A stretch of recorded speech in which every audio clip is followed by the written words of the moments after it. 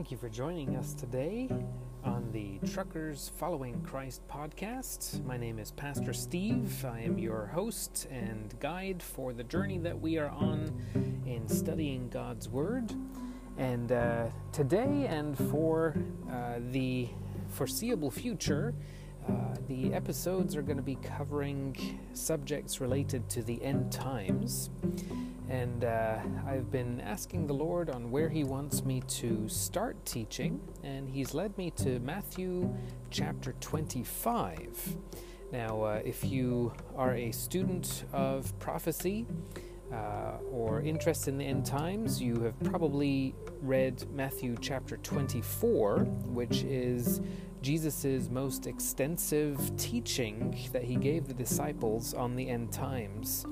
And if you remember in one of my previous podcasts, I mentioned that in the original there were no chapter divisions, so the Matthew 24 and Matthew 25 is one teaching that Jesus gave, and He explains in Matthew 24 the specifics of the events surrounding His return, and in 25 He gives parables likening His return and the events leading up to it, as well as what will happen at the judgment. He likens those in parables that He gives, and that's where we're going to start off.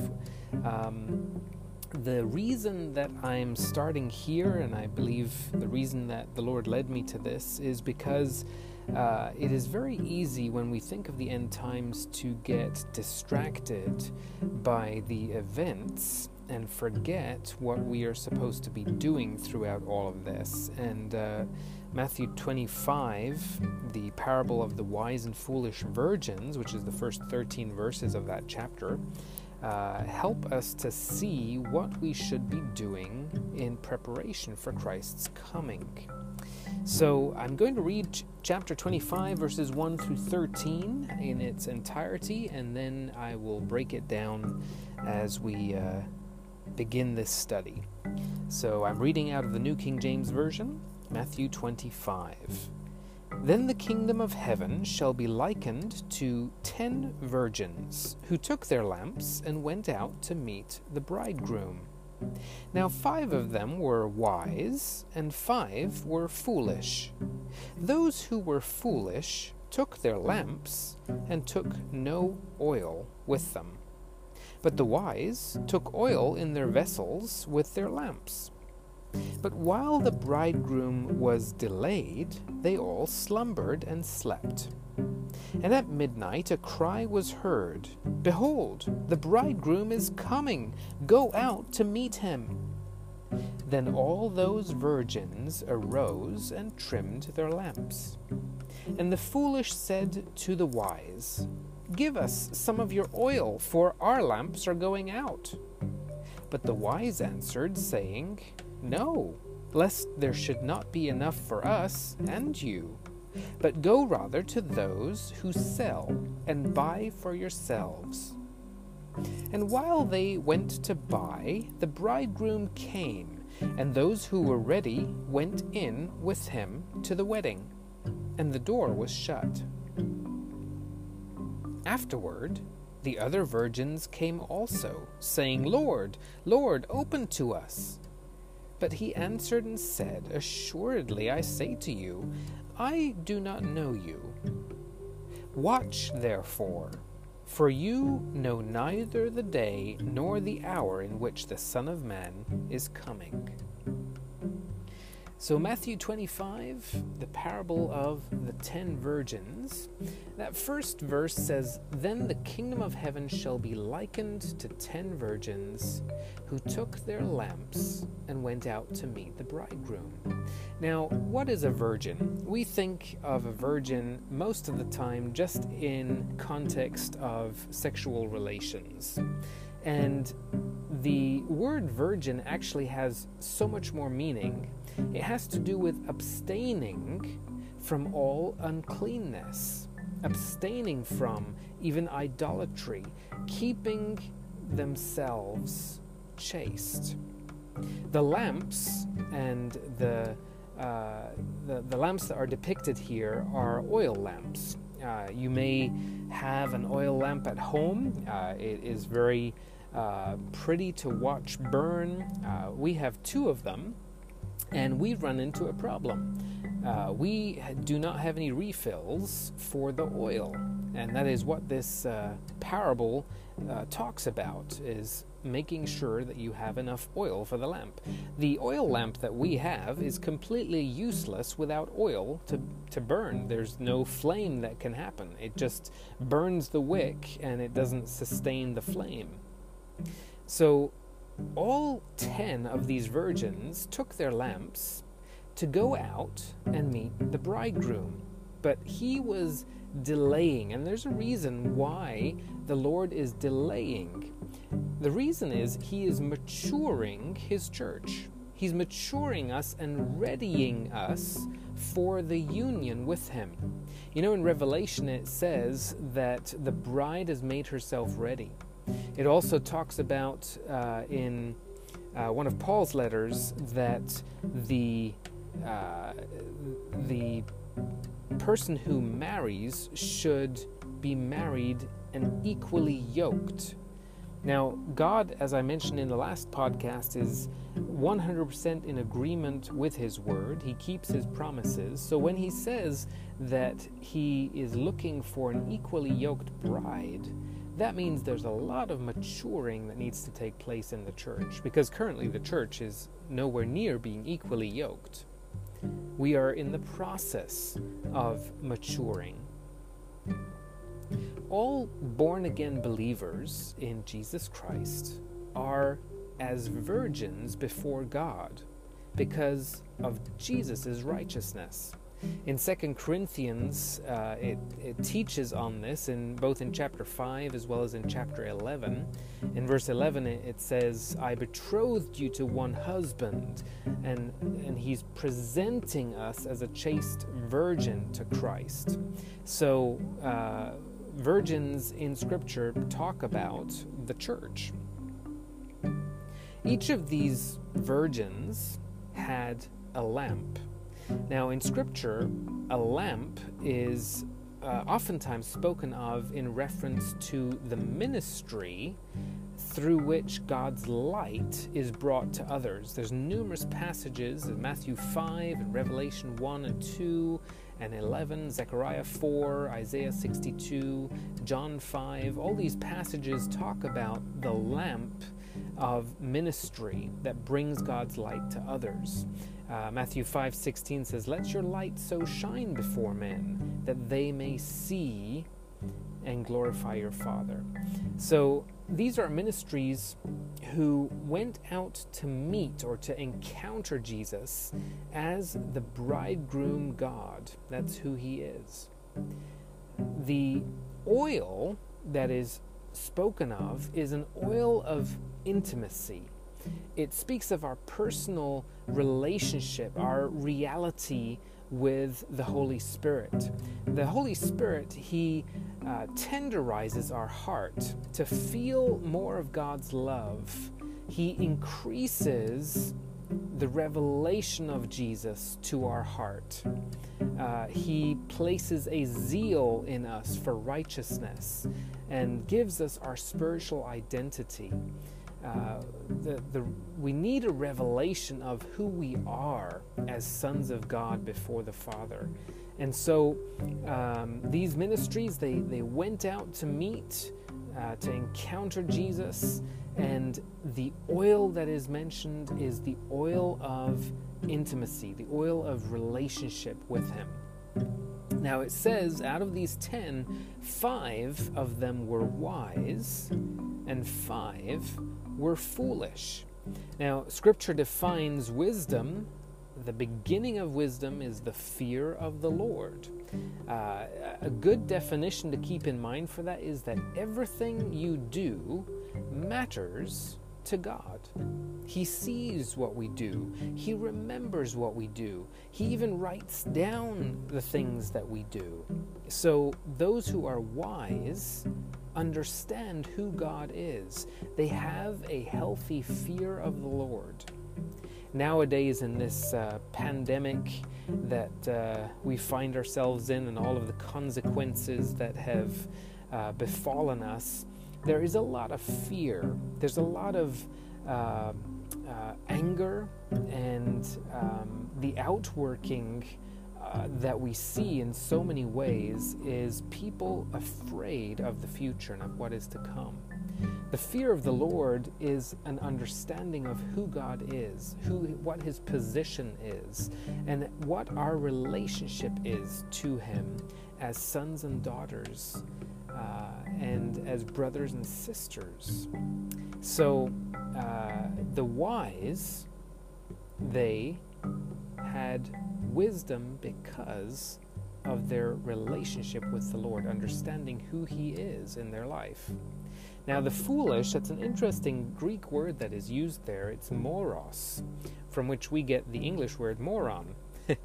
Now, it is not just foolish, the English translation, but it also talks about godlessness. Now, it's an oxymoron to have a born-again believer that functions in godlessness, but we see it over and over again. There are so many believers that call themselves followers of Christ, but they are not. They're just living their own lives completely oblivious to what a righteous life should look like. We call them hypocrites. Verse 3 says, "Those who were foolish took their lamps and took no oil with them." So they pursued ministry as their priority. They took their lamp, but they did not spend time getting the oil, the relationship that sustains. The wise took oil in their vessels with their lamps. So they pursued that intimacy with Christ, that relationship. That was their priority before ministry. They understood that their lamp, their light, can only burn if they have the oil of relationship in the vessel to sustain that lamp. Verse 4, the wise took oil in their vessels with their lamps. In verse 5, but while the bridegroom was delayed, they all slumbered and slept. Now it's interesting, all 10 of them slumbered and slept.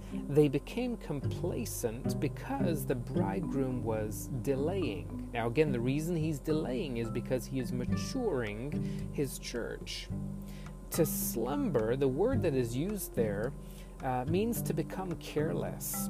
The church in the West is mostly asleep, but it's divided into those who have a vessel to draw from, a relationship to draw from, and those who are completely wasting their time because they have no oil to begin with. Scripture says, "Do not grow weary of doing good."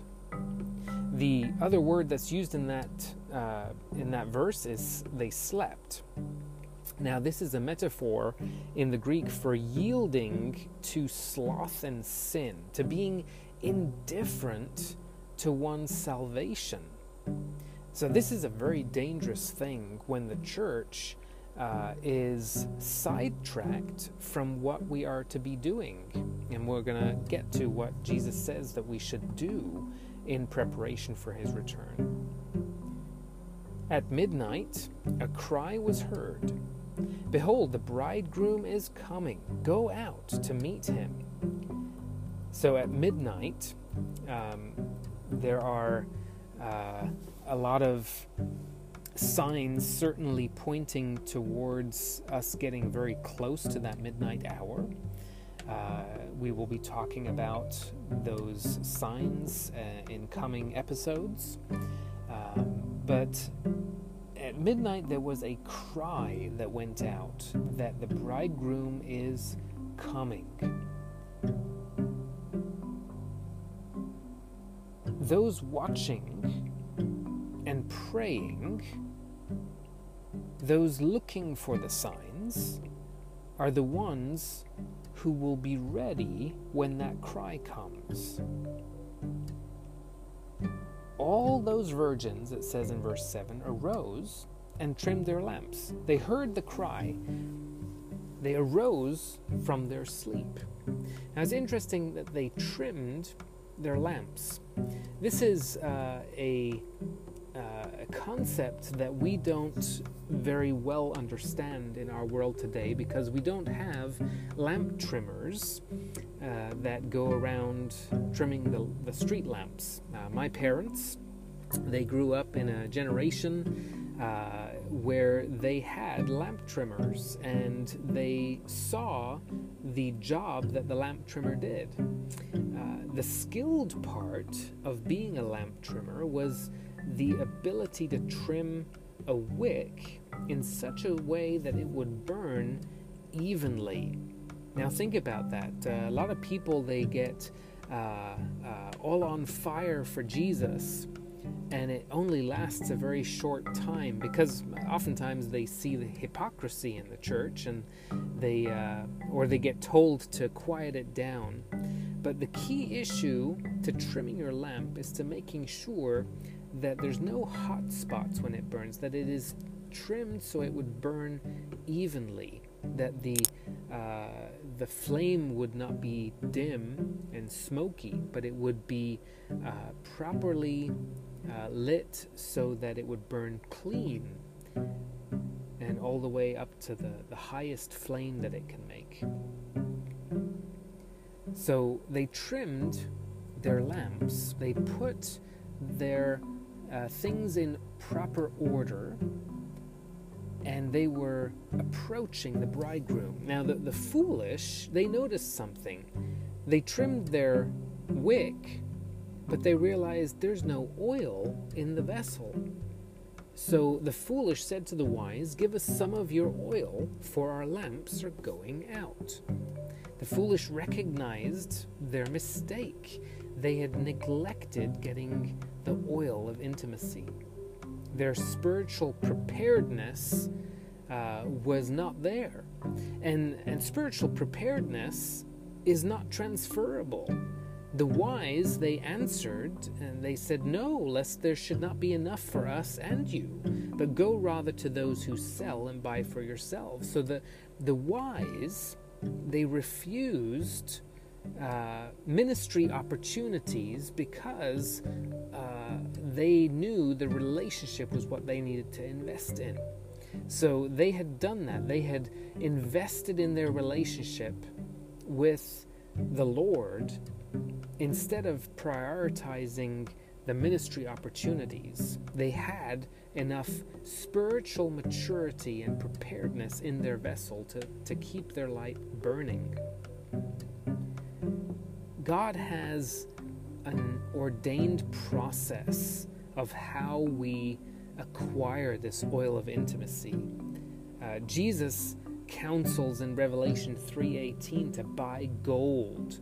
He says, "I counsel you to buy from me gold refined in the fire, that you may be rich, and white garments, that you may be clothed." So there is a prioritizing of the relationship with Christ over ministry. Many ministry lamps are going to go out because they're not able to feed the heart of God's people. The influence of God in the lives of those foolish ones was suppressed. It was quenched. Their flame was going out.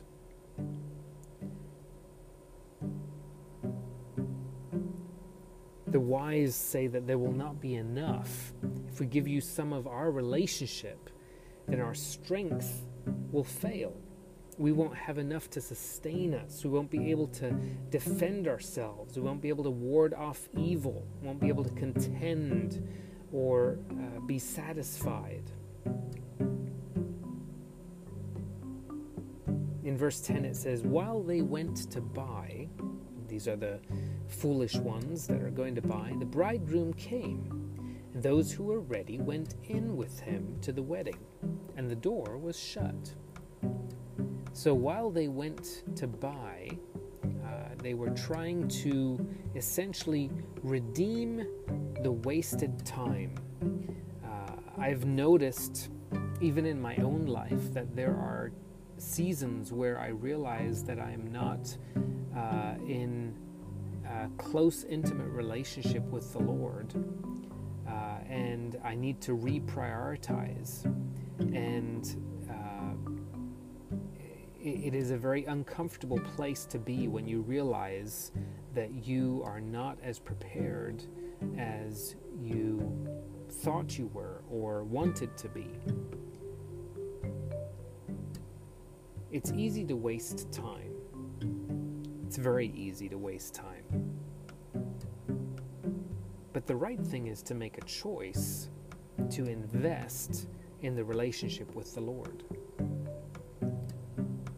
Verse 11, afterward the other virgins came also saying, Lord, Lord, open to us.